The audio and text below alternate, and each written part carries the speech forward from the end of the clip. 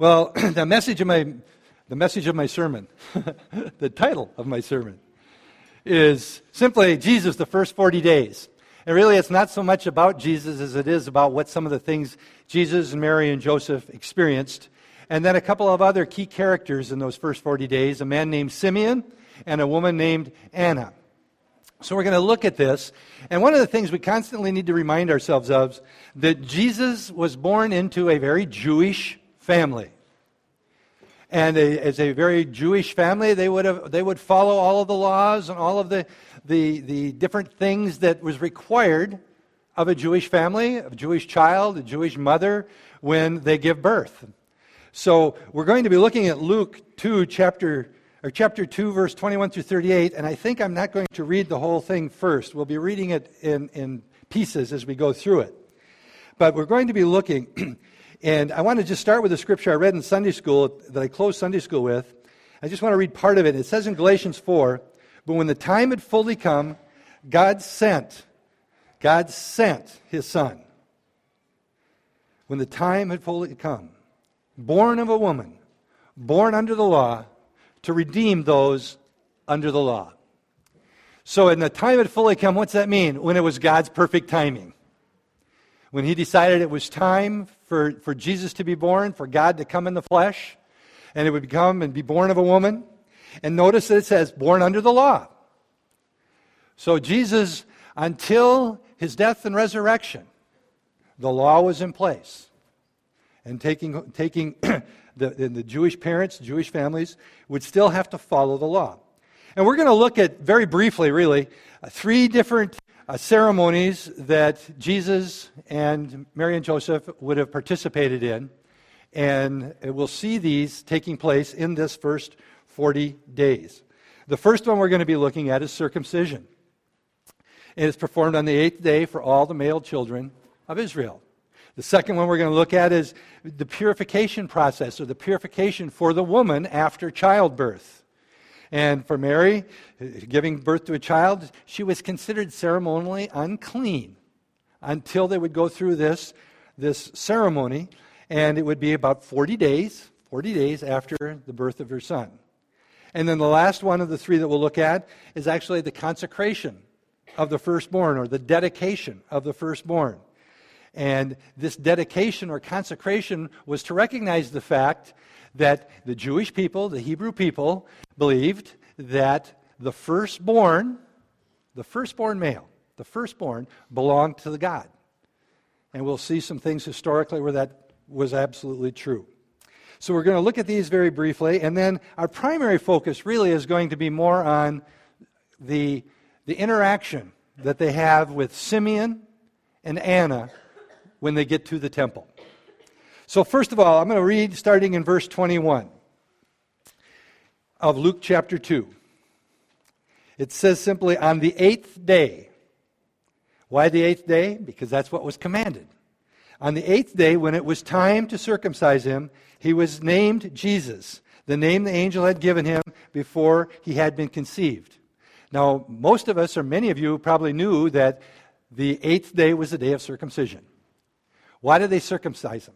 To identify their entrance into the people of God, the Hebrew people. That male circumcision. But did you know that they didn't name them and give them their name until that 8th day? We know that the angels declared to Mary and Joseph, and they knew that this baby that she was going to have was going to be named Jesus. But it tells us very clearly it wasn't until the 8th day that they gave him that name. In verse 22,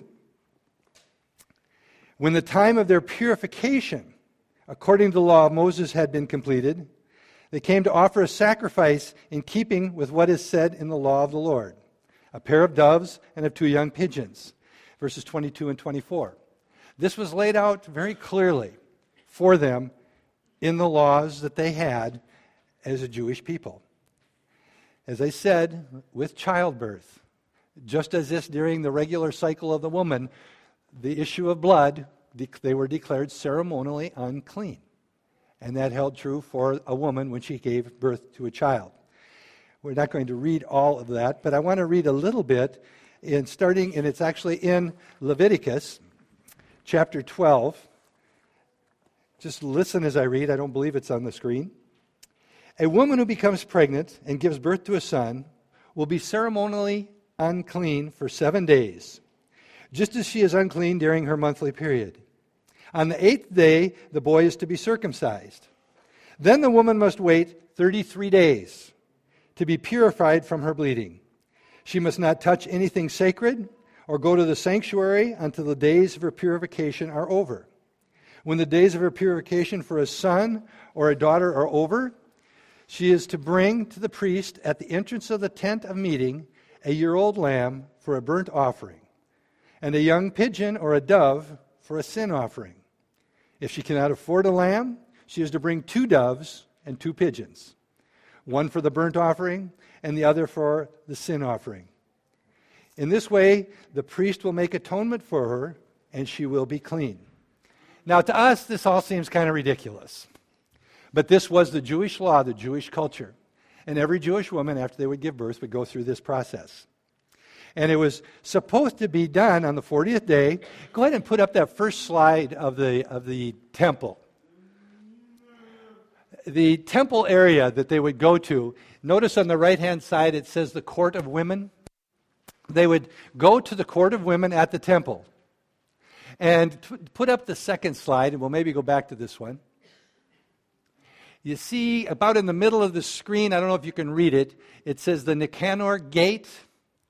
They would go into the court of women, which is in front of that gate, that open area. Towards the bottom as you come in would be the Holy of Holies, where they could not go, obviously.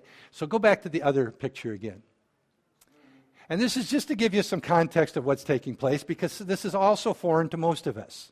So they could enter into the court of the women, and then they could go right up to that kind of that arched gate.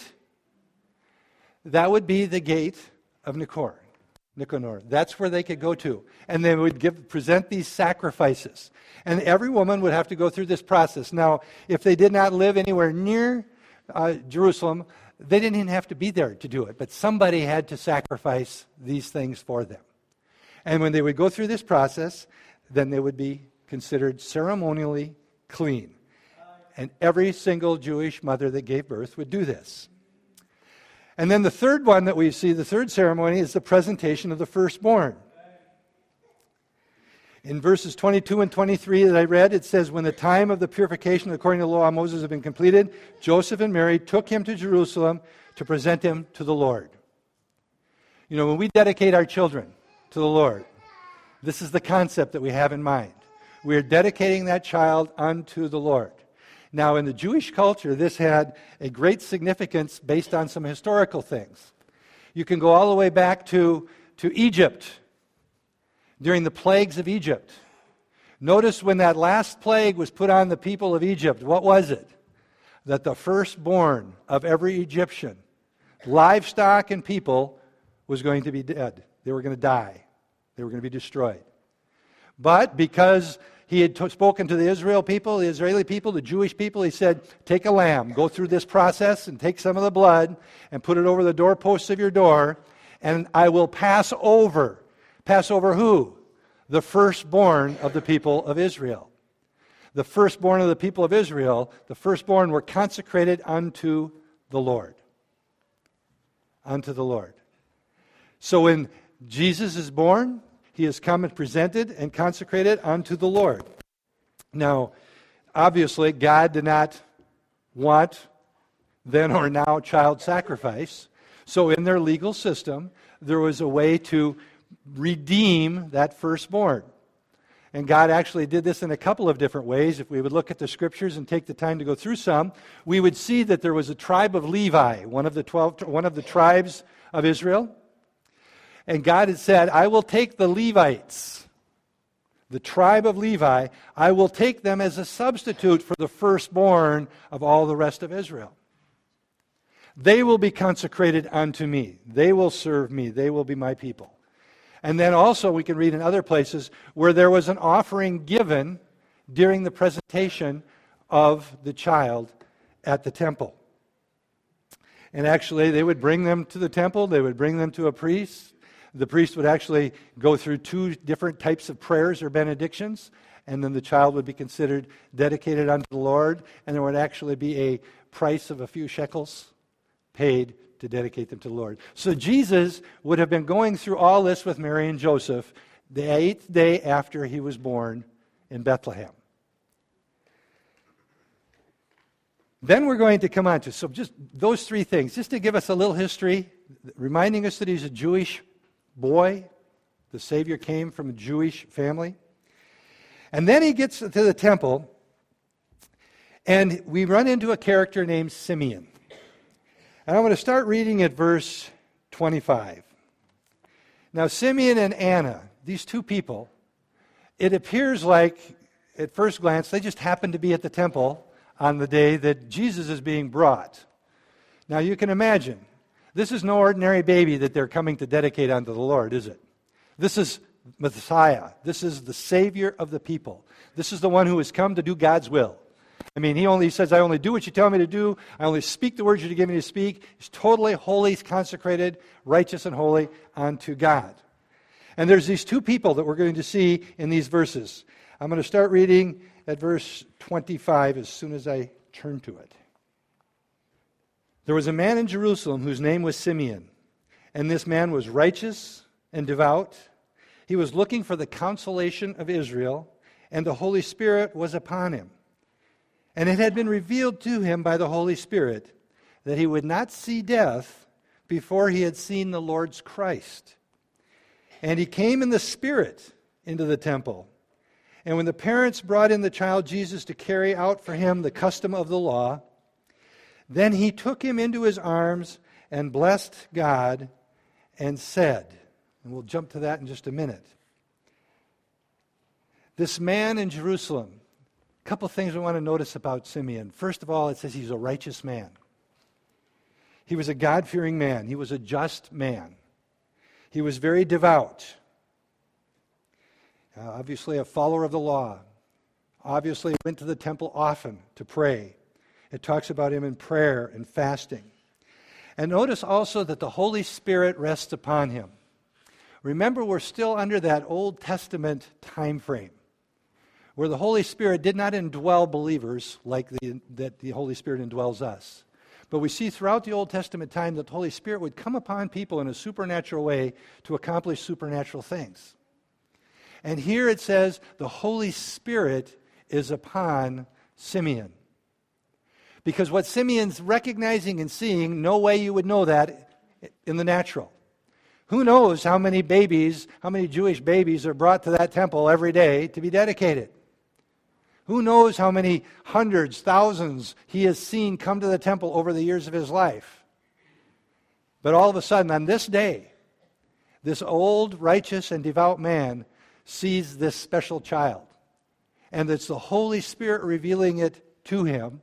And what he's revealing to him is the fulfillment of a promise that the Holy Spirit had made to Simeon some time ago.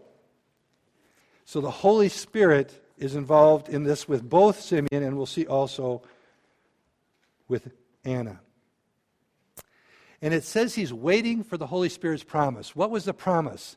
He had been anticipating this day for a long, long time. Why? Because he'd been promised, what was he promised? That he was waiting and watching for the consolation of Israel. What in the world does that mean? I'm waiting for the consolation of Israel. How will I recognize it? What is it? Well, the word consolation here simply means the encouragement, the help, the comfort of Israel. What he's looking for is the Messiah who would come to bring comfort and encouragement to the people of Israel. At this time in their history, they were under Roman rule. Historically, it was a wearisome, hard time for the people of God, the Jewish people. So when he says he's waiting for the consolation of Israel, he's waiting for this one who would come to be the one to bring encouragement and relief. And it says he's eagerly looking forward to that time, eagerly for him to come. And the promise that the Holy Spirit had made to him, in my translation that I read, it says he was waiting for the Lord's Christ. Well, that's just another way of saying the Messiah.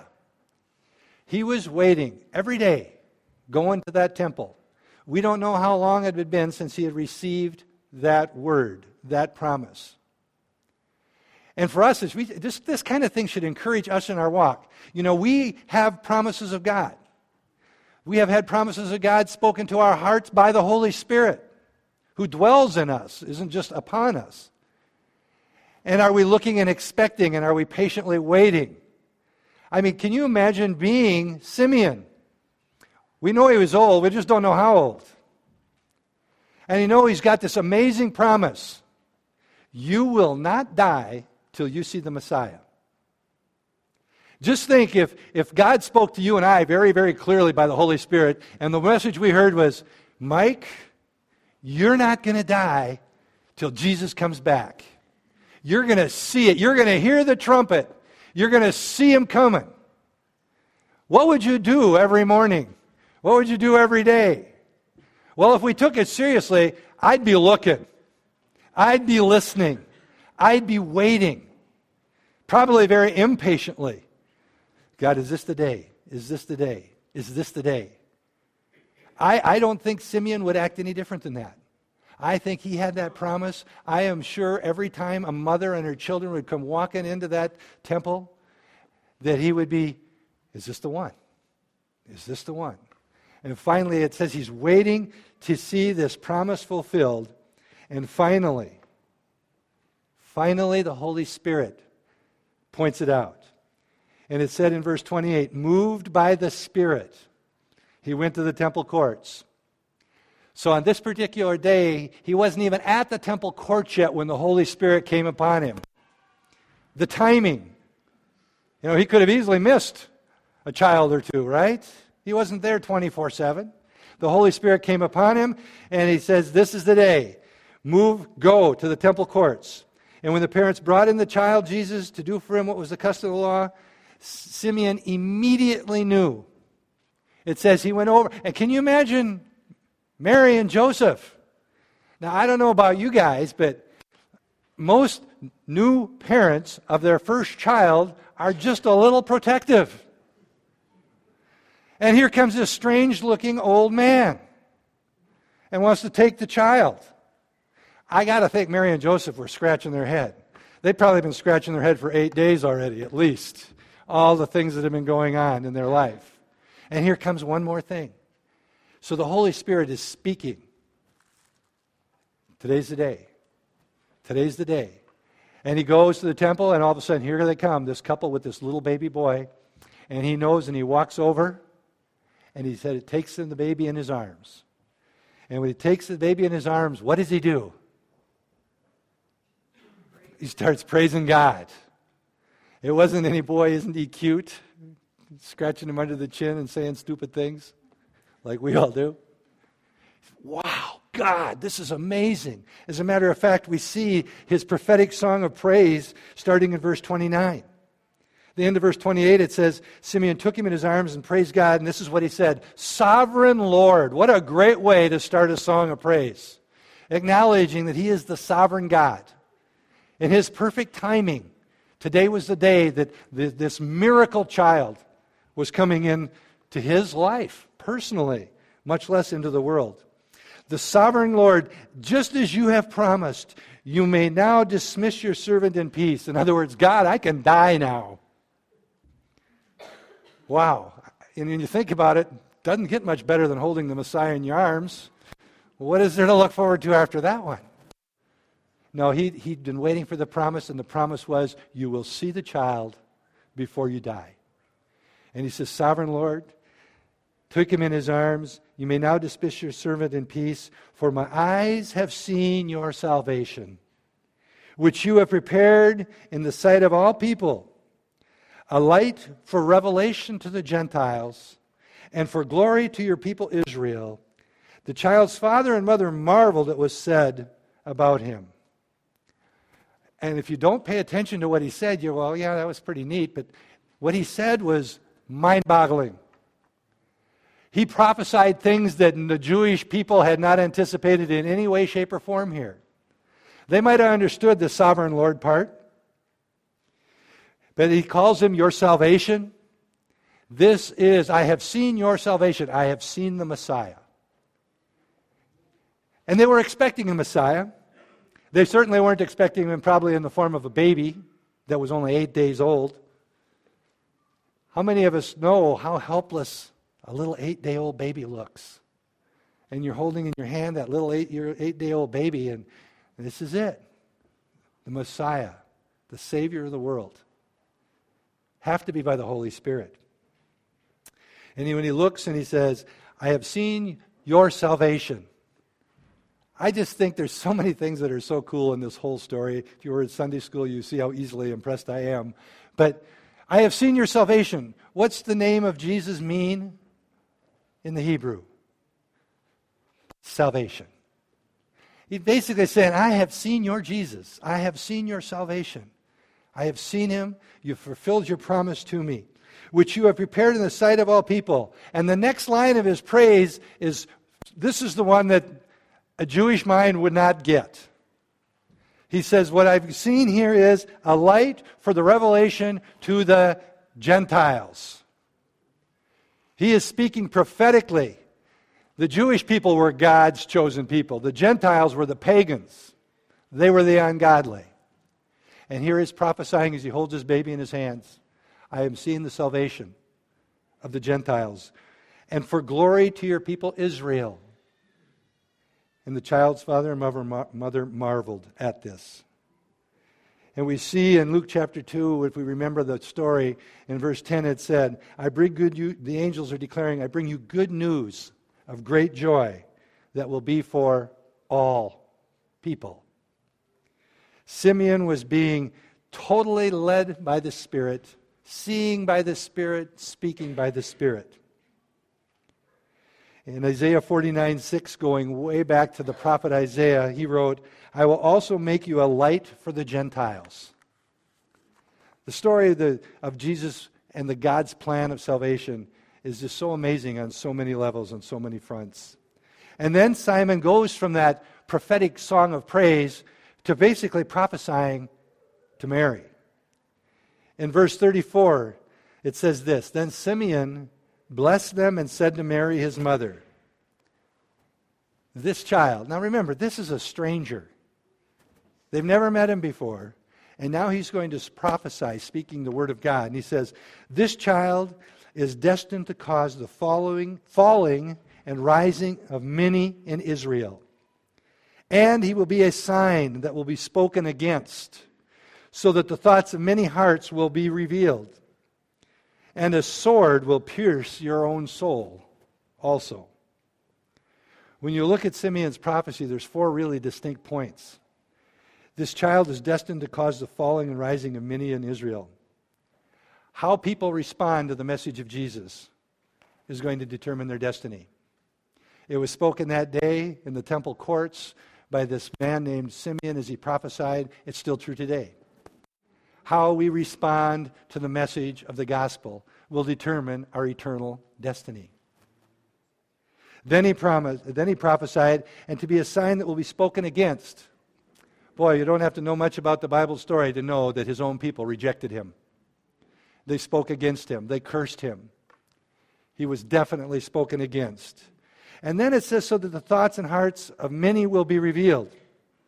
There's going to come a day when every single person ever that's walked this earth will be held accountable, and their hearts will be revealed by the judge. And he's saying, this child of yours is going to reveal the hearts of many.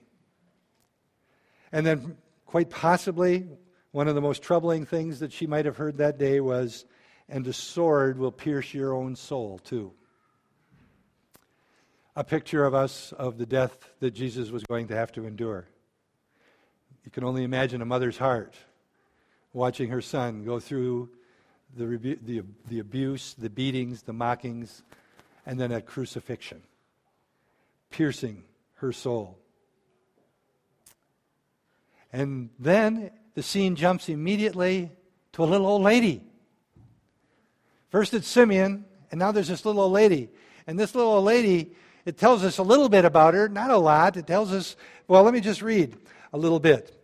Coming up to them at that very moment, this little lady gave thanks to God and spoke about the child to all who were looking forward to the redemption of Jerusalem. I'm going to jump back now to verse, I'm not even sure what verse it is, 36. There was also a prophetess. Her name is Anna. She was the daughter of Phanuel of the tribe of Asher. She was very old. She had lived with her husband 7 years after her marriage, and then was a widow until she was 84. She never left the temple, but she worshiped night and day, fasting and praying. 84 years old. This little lady, a prayer warrior, temple all the time, praying, seeking God. And notice in verse 38, it says, she came up to them, and she gave thanks to God right away, and she spoke about the child to whom? To all who were looking forward to the redemption of Jerusalem. Now, how would she know that? Well, she might know in the natural a little bit from being at the temple every day, praying and fasting and talking with other people that were at the temple. But I believe, even in a greater way, once again, she was being led by the Holy Spirit. So she just didn't go off and blabbing this news to everybody. She went off and told this news and shared this good news with those whose hearts were looking for the redemption of Israel.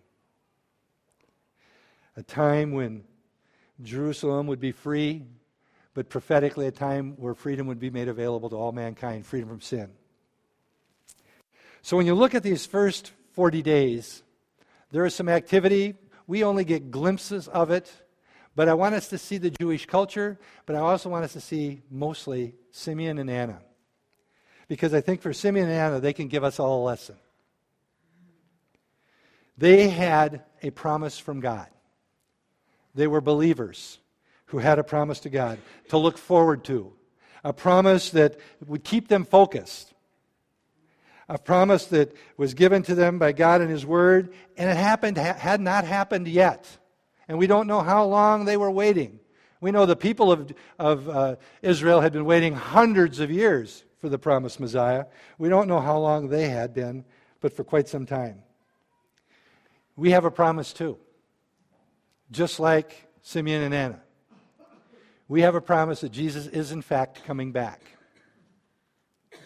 Any day. Just as Simeon and Anna didn't know the day, they didn't know the hour, and all of a sudden one day, the Holy Spirit says, Simeon, get to the temple, today's the day. Anna sees this baby, and in her spirit she knows this is the child. There's coming a day where that promise that we have, that Jesus is coming back. They were watching. They were alert. They were anticipating. They were expecting. And they were excited for that to happen. And for us, it's the same way. It could happen any moment. 1 Thessalonians lays it out for us that, you know what? It says, in the twinkling of an eye. What does that mean? How fast can you blink? He could come back that quick. We could all of a sudden hear this trumpet blast, and He's here. Are we ready? Are we expecting? Are we looking for it? That's the real question to ask ourselves today from this message that we can take and apply to our lives. It's not just history that can be interesting. This is reality that we live in. Are we living as believers every day to learn more about God? Is that even our heart's desire, to know God better? To know who He is, to know what His promises are, to know about His character, His attributes. Do we live every day to know Him better? Do we live every day praying for our family members? You know what? If Jesus comes back, any family member of ours that's not saved, it's too late. Are we praying for family members? Are we praying for friends? Are we praying for our communities? Are we praying for our state, our nation, for this world? Are we praying? If we really believe He's coming back, we ought to have the heart of God for those around us, especially the lost. And maybe as difficult as any of the rest of this is, are we living in a way that's pleasing to God and will bring Him glory? This can be a sobering thought. Are you living in a way that if all of a sudden you look to your right or your left and there was God standing beside you? Are you living in a way that there would be no fear, No regret. Just joy and excitement. Simeon and Anna, all of a sudden, were in presence of God in the flesh. Instantly, they praised God. As Christians, our lives, are we living them in a way that will bring glory and honor to God? Or are we not? Like Simeon and Anna, we should be living in an attitude of worship. You know, worship just doesn't start here at 10 o'clock and end whenever I quit talking. It's something we should walk in every day. An attitude of worship. An attitude of listening to God. Most of us would agree with this, I think. God wants to have an intimate relationship with you and with me. Amen? You agree with that?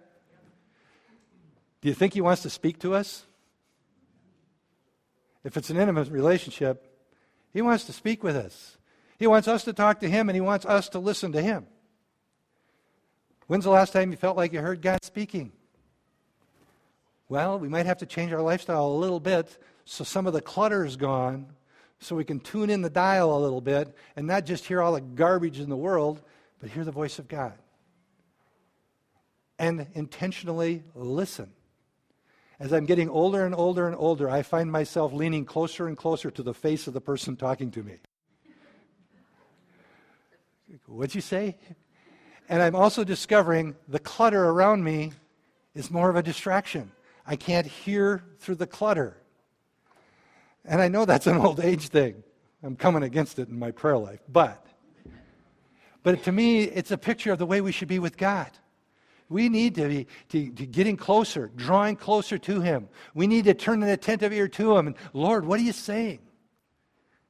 We need to remove the clutter, the static, so that we can hear Him clearly. I think these are some of the lessons that we need to learn from Simeon and Anna.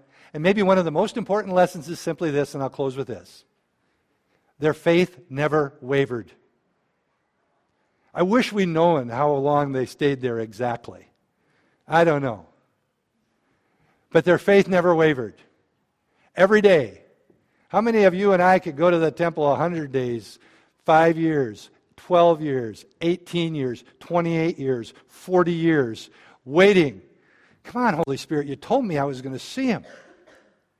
And you're getting more old, more frail, harder to walk. Or would we just finally say, you know what, I think I just missed God. I probably didn't hear Him. We need to grab hold of the promises of God that we've got in His Word first and foremost, and not allow our faith to waver. We sang that song about moving mountains. You know what? God will move the mountains.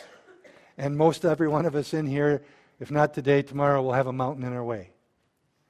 And when that mountain gets in our way, what happens to our faith? We need to be like Simeon and Anna. Every day, looking, waiting, and expecting God to move the mountain. It's easy to get discouraged. It's easy for our faith to wane. We need to be like Simeon and Anna every day. You know what, God? Your word is true. You are faithful to your word. I'm not going to waver. I'm going to stand in faith. Let's pray.